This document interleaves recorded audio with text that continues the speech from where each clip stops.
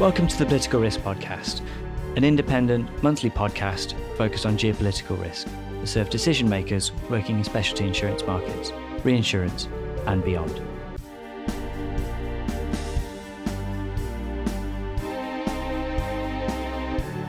This third episode focuses on the relationship between climate change and malicious risks. I'm your host, David Bennion, and I'm very pleased to say I'm joined by Charlie Hanbury, Chief Executive of Samphire Risk. Charlie, welcome to the podcast. Thank you, Dave. So Charlie started working in the market at Aon as a Latin America private client broker, followed by Hiscox as a special risks underwriter and later leading a crisis management team. Samphire Risk was formed in 2021 with Charlie as CEO. It's an independent MGA, a London market startup, and a cover holder at Lloyd's. Samphire's business is focused on insuring people and companies against hostile and malicious risks. And I very much like this off your own website, bad people doing bad things.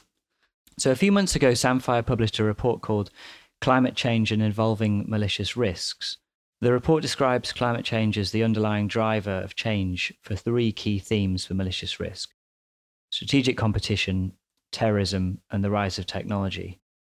It's probably best if we don't silo those things into separate silos, but strategic competition seems to be the obvious one to talk about first. So let's focus on that. And we're talking about power projection, resource competition, hybrid warfare, those kind of things, right?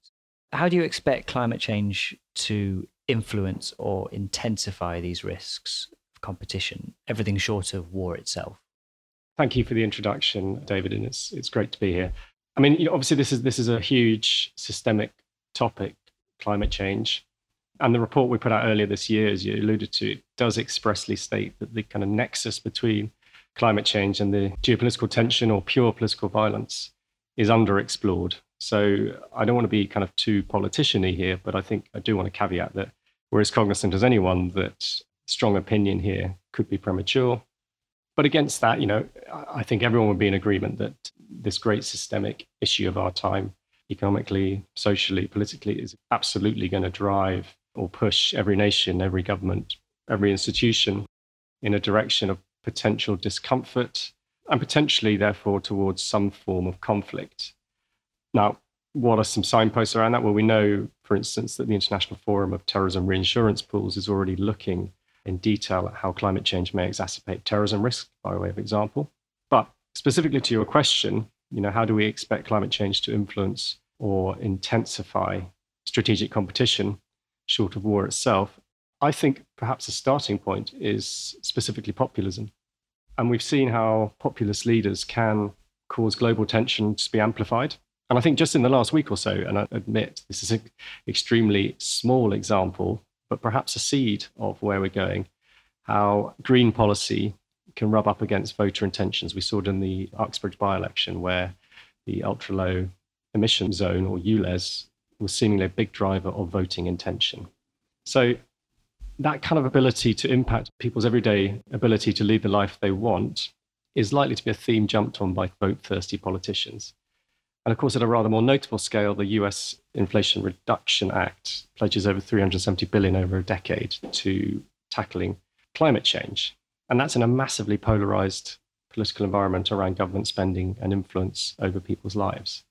So I think that kind of race to net zero in this country and beyond will present huge challenges, forcing social change on people and incentivizing activism if that pace of change drops off. Because obviously there's two sides to this equation in terms of a growing movement of people wanting to see quicker action against climate change. Against that backdrop, you've got already stretched government balance sheets, to maintain social contracts around healthcare, welfare, aging populations. So I think this points to an extremely volatile environment going forwards into which populist policies and leaders could thrive. And against perhaps a more inter-nation backdrop, you kind of got that perception of fairness. Why are developing nations necessarily having to pay for the pollutants of the developed world of the past? Or why in the West do people look east and perhaps see greater polluting nations than themselves, but with a need to sacrifice in the name of climate change on a kind of global basis? So I think all of these intertwined topics, from the low level of voters not wanting to have their lives interfered with, through to activists who want to see a greater pace of change, pushing populism up the agenda, And when you see populist leaders in place, you see potentially more global tensions, strategic powers going at each other a little more aggressively. So I think populism could be a real side product of climate change and how that starts to drive potentially political violence risk, but certainly interstate risk. Sure. There's certainly a lot of resentment going around on both ends of that. Clearly, immigration's a hobby horse for populist politicians in the West. And you look at resentment of that, but there's also resentment the other way around, isn't there? Because as you said, if, let's say, countries that are very exposed to climate change in sub-Saharan Africa or the Middle East, if those people are becoming migrants and the Western nations where they're potentially moving to are also those that have been the biggest pollutants, there's going to be a lot of resentment of those populations too. Yeah, I mean, absolutely. Immigration clearly already is a big driver of resentment, and potentially recent riots in France have been linked to immigration policy in that country. So whether climate change driving the direct impact of immigration, i.e. people moving from locations or territories or environments which have become less habitable due to a changing climate, whether that be to the types of extreme heat we've seen in recent times in North Africa, Southern Europe, or flooding. The study describes the relationship between climate change, rising temperatures, wildfire, and political violence and terrorism, which I think is an interesting combination. Charlie, could you just explain that, please? Well, I think we see kind of three main issues arising. Climate change as a sort of indirect contributor to existing terrorism, which we can talk about, and then as an ideological driver for new forms of terrorism, but absolutely providing opportunities for terrorism exploitation. So can things like wildfires be seen as a future modus operandi of the terrorists of the future? It's a high impact, low sophistication type of attack to carry out. And if you're seeing parts of the world, California, parts of Australia, kind of high value locations being targeted with this type of threat, that's potentially a significant risk to be having on the radar of political violence underwriters. A lot of the focus when it comes to these topics is on governments, its nation statecraft, and the forces at play can feel so powerful that I think you could forgive some private sector organisations for feeling relatively powerless, and therefore they may well be quite passive in their own stance from a risk management perspective, and insurance buying as part of that. Is that a mistake? And what do you think organisations should be doing to mitigate these risks? Yeah, it's a good question. And I suppose from a personal view, looking back in history, capitalist model has tended to be highly adaptable to managing itself around the challenges of the time. And I'm sure a lot of people would think the same as to how we adapt to climate change and the risks that it brings. And of course, there'll be huge opportunities within the capitalism model around that. And of course, against all of that, there's always been risks that are too large to insure. I think you only have to look at the advent of reinsurance terrorism pools to see how governments have helped step in to provide that kind of ultimate backstop. But my general view is that, the insurance market has been pretty good at adapting and evolving its products to protect clients, to allow them to go about their business of achieving their ambitions, of operating in the commercial environment they wish to operate in. And I'm pretty positive that that'll be the case going forwards. And part of my optimism is based on the fact that I set up a business, or help set up a business at least, that focuses on providing solutions to these types of risks of the future. I wouldn't have done that if I didn't believe that there was a way of doing it. The protection gap is a phrase that gets mentioned often, and certainly for climate-related risks on the natural catastrophe side of things.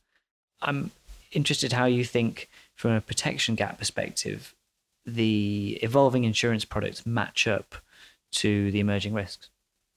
Here at Samphire, what really our core mission is looking at the full spectrum of malicious and hostile risk. And what does that mean from an insurance product perspective? And what does it mean ultimately to how a client wishes to transfer that risk? And I think one of my general frustrations specific to the crisis management, political violence, however you want to put it, market, has been how siloed it is. If you're concerned about, and I'll use a very specific example, your employees operating overseas, that may be concerns around your duty of care to them, to their health and well-being. It may be to their exposure to security risk. You come to the insurance market to try and transfer that risk, or at least look for solutions to help you manage that risk. And you're presented with very siloed kind of personal accident type products to manage, the risk of injury or death or anything like that. And then you kind of looking at things like kidnap and ransom, active shooter type products to manage your employees' exposure to security risk. But they're very siloed and they typically don't interact with each other particularly well. So one of our core beliefs is that these products should be more integrated. They should be less siloed. And very often, of course, these products also come with expert crisis response or expert help in the event of a loss behind them. So again, rather than providing clients with the complexity potentially of who to call in what scenario, make it more simple, give them a single point of help. And that, I think, speaks to your question, Dave, which is, as these risks evolve, the risk of climate change on the security risk environment isn't going to be siloed. It's our belief that increasingly the insurance market should offer these products on an integrated basis to match up to the risks that clients are looking at. They're not looking at them from a silo perspective at all. Yeah, it reminds me of a conversation I had recently with an insurance carrier talking about the example of the kind of tit for tat attacks we see between the Iranians and the Israelis. So from one week to the next, if, for example, there's an Israeli cyber attack on an Iranian target to do with nuclear ambitions, for example, the Iranians may well respond with a hijacking event on a commercial vessel going through the Strait of Hormuz, or a completely different type of attack. And the silos and product lines of the insurance market, well, the Iranians don't give a hoot about that. They don't care. A siloed approach can be really quite detrimental. Absolutely. I'll give you an example we come up constantly with, not necessarily related to risk emerging from climate change or anything like that, but US educational establishments and houses of worship, they typically have quite significant overseas activity, but they also have a domestic exposure to their people through the risk of an active shooter scenario. And these clients are often baffled as to why they have to go to two different providers to manage their duty of care to their employees, whether it's domestically or internationally, through like a kidnap for ransom policy or an active shooter policy. Why does the insurance market offer those on a siloed basis with different types of support behind them rather than on an integrated basis? Because at the end of the day, it's a client that just wants to put in place the best form of protection for their people. So I think that's a very specific example that we come up a lot with in terms of how clients look at risk on a kind of holistic basis, but the insurance market addresses it on a silo basis. Sorry to interrupt the conversation for just a moment, but this is a reminder that you could be advertising in this very spot, and for a fraction of the cost of other media. If you're listening because you're interested in geopolitical risk and in specialty insurance markets, then it's a fair assumption that decision makers at some of your target clients will be listening too. Podcasts are a great way to reach people, direct to the ear of a prospective customer. Email me at david.benyon@gmail.com. My details are on the Political Risk Podcast site. I'll make it as simple as I can for you to precision guide your message to your target audience. Thanks a lot, and back to the conversation. The report touches on the role of technology in various guises. Obviously, through cyber, we're all aware that technology as a tool can be turned towards malicious ends. But when we're thinking about climate change, the emphasis is usually a lot more positive, whether that's, electric vehicles or solar panels, whatever the particular application of it. What would you say are some of the risks, the negative things we're thinking about relating to emerging tech and how that relates to climate change? It's a transition to a carbon-free world. We'll see undoubtedly huge changes in how technology impacts on jobs and that link into further society. But I think perhaps more interestingly, and I was reading recently about this, potential change from petrostates to electrostates. So as we transition away from oil, specifically to vehicles, more to electric solutions, what does that mean for those traditional oil nations, those often quite autocratic states and nations which have, for the last 100 years or so, built their wealth and influence on oil? As we transition away to those countries that actually are better positioned with things like lithium for being an electrostate rather than a petrostate, what impact will that have on geopolitics as that technological change comes about? And China's done a lot through, obviously, its economic interests in sub-Saharan Africa to ensure its own supply chain for lithium, for example. In old school communist nomenclature, it used to just be autarky, but whatever we're calling it, self-sufficiency in these kind of key rare earth commodities. I saw the EU created a body several months ago that was aimed at ensuring the same kind of strategic self-sufficiency. I don't know whether the West is as ahead of the game in thinking about securing its logistics for these commodities in the same way. I suppose potentially you've got, in inverted commas, more kind of friendly states to the West, such as Australia. Chile, I believe, has good resources in this area. Cornwall in the UK, I'm not sure that's going to be a major player. But technology just disrupts, whether it's AI, whether it's climate change driven. And I think that's a sort of a risk that all societies, all governments have to manage on an ongoing basis. So it forms a smaller part of our risk register in the report than some of the other factors. The report also warns that climate change will increasingly drive terrorism. And I know we talked about silos, so when I say terrorism, I also mean political violence and all these risks. But some of those effects seem to be more second order than others. So threats might be exacerbated or new ones might form.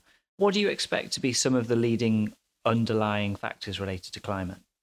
Terrorism is often driven almost always by some form of radicalization within people. So taking climate change as a sort of contributor to existing terrorism risk, motivates such as food scarcity, extreme weather events we talked about, large-scale migration we touched on, and the kind of financial and economic loss that may fall on populations due to some of those factors. These all can, I think, undoubtedly be seen as drivers of potential radicalization, particularly depending on where they occur in the world. I think climate change as a kind of ideological driver for new forms of terrorism is interesting. What's the kind of escalation from blocking the M25 to something more material in the coming years? What's that evolution of risk look like? And I do think that's a fair question to consider. And absolutely, migration and population movement around the world being a driver of existing terrorism, but also forms of terrorism of the future. And thirdly, we did talk about this already, climate change driving opportunities for terrorism exploitation through the direct impacts of a changing climate.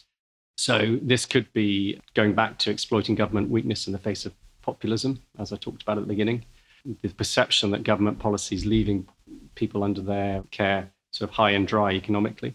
Or it could be as simple as we talked about, exploiting the risk of things like wildfires due to hotter summers, low sophistication to carry out maximum impact. And then I think the sort of final point I make there is activism, coming back to my point about the escalation from blocking the M25 to something more material and significant in the name of activism. Let's talk about MGAs and about Samphire Risk particularly. So the MGA model has seen a heck of a lot of market activity in recent years and some mixed fortunes. So many MGAs have been launched and they've been heralded as market entry vehicles for outside capital. The MGA model is also associated with product innovation, technology, across personal and commercial lines of primary insurance, with so many insurtechs launching as MGAs, seen as a gateway to this market. However, as an MGA, Samphire's product list is very different. It's specialty, you're focused on terrorism, political violence, crisis response, active assailant, kidnap and ransom in its various forms, as well as accident and travel and blended coverage that combines those elements together. So I've obviously been reading your website. There's a significant advisory aspect to what Samphire does as well, which is very typical for these lines of business, but not necessarily typical for an MGA. So I'm interested in what you think, Charlie, what it is about the MGA model that is well suited to underwriting these specialty risks. I suppose I should caveat this by saying I set up an MGA in this space, so clearly that's indicative of my view that they are indeed well suited. But I suppose to give you some rationale, in my 19 years or so, I've been involved in these kind of insurances or the sort of crisis management space of the market, both as a broker and then 14 years as an underwriter within a major Lloyd's syndicate. I have seen at quite close quarters, how MGAs can be well suited to specialty risks. I think obviously they need to be, to a greater or lesser extent, doing what the capacity that supports them can't do.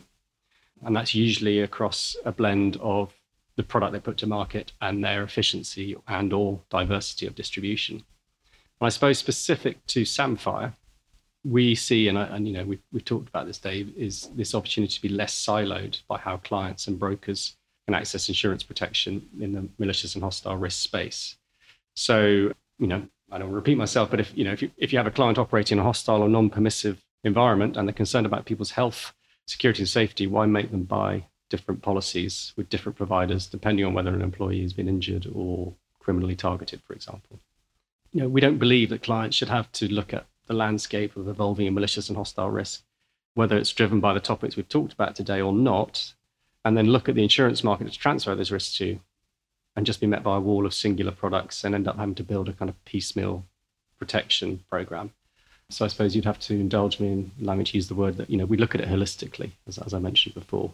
And I think MGAs have that ability to be nimble, to deploy different forms of capital, different forms of capacity, to innovate product, normally in a bit more of a focused and rapid way.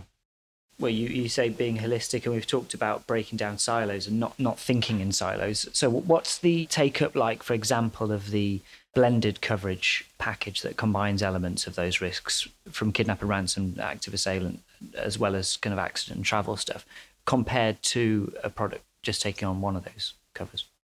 We've been in the market now for just under 2 years. And, we've brought out a number of standard and then quite innovative products.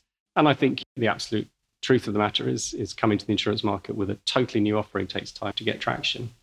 But we've earned the right to trade in this market space by bringing blended solutions, by bringing innovative solutions, whether that's integrating personal accident and kidnap and ransom policies or active assailant and kidnap and ransom policies. Give you a couple of examples. That has also unlocked us opportunities to look at the kind of more standard siloed products because, the insurance market, as we know, doesn't move particularly fast. But where we are seeing good pull for the product is actually from clients. So clients who are coming to their brokers, they've heard about our ability to offer integrated solutions. They like the look of it because it's easier to understand. They've got no gaps in cover. It's easier to understand how they access help in the event of a claim because we provide them with a single responder. And they're actually asking their brokers to come and talk to us about these products. Thinking this way is going to take us time to get traction in the marketplace, but we're absolutely committed to it because we believe it's ultimately what the buying policyholder is looking for. And ultimately, of course, what clients want is what's going to drive our commercial success. So many of the MGAs that have come and gone in recent years have been focused on property risks, but property catastrophe business, and we've seen enormous losses on that. It's turned the reinsurance market in recent renewals. Looking at specialty lines, though, political violence, it's a very different market, but it's not exactly been devoid of losses either. So, we saw civil unrest in Latin America, in Chile a few years ago, and just in recent months in France. But I'm aware that a lot of that is sustained by property all risks policies, and especially looking at Chile when events like that have happened, that's driven the standalone market because it's excluded SRCC from those policies. We're talking about some pretty healthy rises in PV pricing and demand. Can you talk a little bit about that market and whether this has also been a significant draw for underwriting capacity? I think you put the context exactly right. I wouldn't say there's been a specific draw for kind of fresh underwriting capacity from what we see.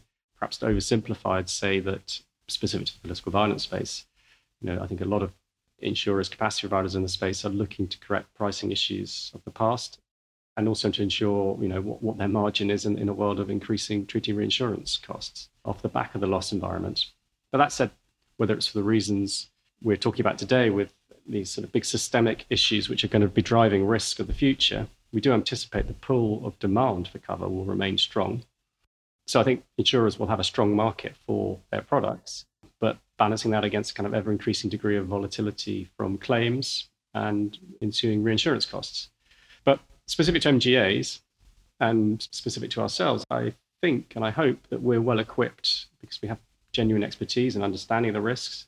We have access to threat intelligence data and advisory to help us inform our underwriting so that we can provide sustainable, profitable, long-term underwriting capability to our capacity providers. And perhaps, therefore, we represent a slightly better bet, particularly, maybe if you just sat as a follow market in the political violence market for many years, is your capital better deployed into an MGA with genuine expertise and differentiation? So I think we feel we're an attractive bet in that sense, in what's going to be a volatile market. And we feel we're an attractive bet as a point of distribution as well, because, as I mentioned, we don't feel that demand is going to be dropping off for these types of insurance products. So I read that Samphire has entered into partnership with Jake Hockley at Whiteleaf Ventures with the aim of creating a cyber insurance product. Does this represent a whole new product line for you? And what can you say about the product you're aiming to build at this stage? Yeah, so you're absolutely right. Jake's a partner of the business, long-term successful cybersecurity expert. You can't really talk about malicious and hostile risk as we do. And that's how we like to kind of term the market that we're in, or the risk environment that we look at, and not in some way, shape or form be addressing cyber risk within that. It runs through everything nowadays, of course. Again, back to the point of looking at things on a kind of siloed basis, cyber threat intertwines itself into practically everything that anyone looks at. So we feel it's very important that we have a good understanding of the risk environment, and Jake helps us with that. Our existing products do touch cyber risk. We provide, in some of our more bespoke kind of crisis response products, we provide crisis response to certain cyber scenarios.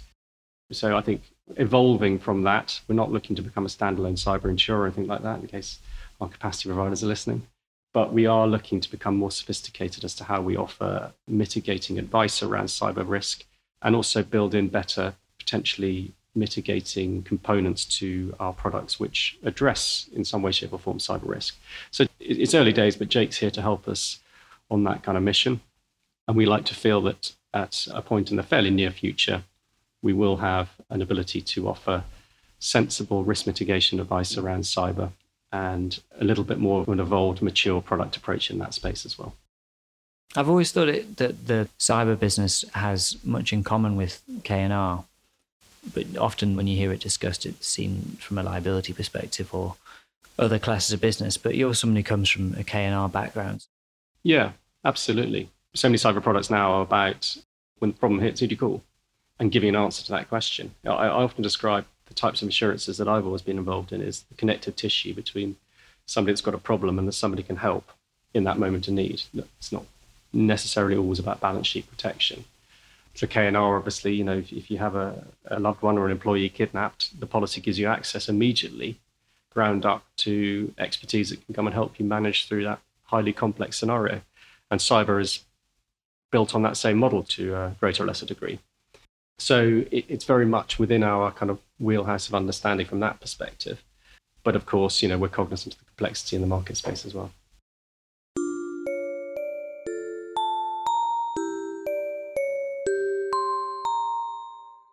I hope you found the conversation with Charlie as thought-provoking as I did. A major takeaway for me was the mistake of thinking in silos, whether about the underlying risks or about the insurance products that are available in the specialty markets to transfer them. This conversation seems timely given current events in the Sahel, with a recent coup in Niger, which might yet lead to war, as West African countries struggle to respond, as well as France, Russia, the US, and the West all getting involved, and Western organisations rushing to evacuate their expat employees in anticipation of trouble. Climate is such an existential risk, all-encompassing perhaps more than any other issue. We're told daily about record temperatures, about the increased severity of storms, greater frequency of extreme weather, like wildfires, droughts, or floods, and the near certainty that humans are the primary cause behind all of this. It's everything, everywhere, all at once. But like any data or modelling issue, the more you have, the easier it becomes to draw conclusions. But when you zoom right in, it's much harder to speak with confidence. Climate change attribution is next to impossible when you zoom into a specific event or incident that suddenly flares up somewhere around the globe. But even if an initial flashpoint event is a political risk on face value and can't be proven to be linked to climate change, we can see second-order effects that do become intertwined with longer-term climate change issues. For instance, we might be seeing this following the outbreak of civil war in Sudan earlier this year, where NGOs are already reporting food shortages. Across the continent, Africa faces a looming food crisis, caused by the halted supply of grain from Ukraine, the breadbasket of Europe, to the Black Sea, but potentially exacerbated by climate change effects too. It isn't a big leap of the mind to go from a food crisis to an economic crisis to a political risk crisis for many affected African countries. We know that the risks are not siloed. They're interconnected. Malicious actors certainly don't think in terms of insurance products. So I'd agree with Charlie that clients as well as insurance companies should be working to better integrate and blend products to provide more joined-up solutions and reduce protection gaps wherever they may lie. There's an irony, or at least a philosophical point here, that if an issue like climate change is the fault of human intervention, then it would be naive for the insurance industry, or anyone, to silo its own thinking about the effects of climate change to just be about property or natural catastrophe lines of business. Instead, this is a man-made risk that will return to hit human endeavour across specialty lines of business, such as political risk, terrorism, and political violence. In our next episode, the focus will be on triggers for political violence and SRCC in Latin America. So please stay tuned, follow, like and subscribe. You've been listening to the Political Risk Podcast, hosted by me, David Benyon, and my guest was Charlie Hanbury, CEO of Samphire Risk. Production by Peter McGill and music by Lawrence Durkin.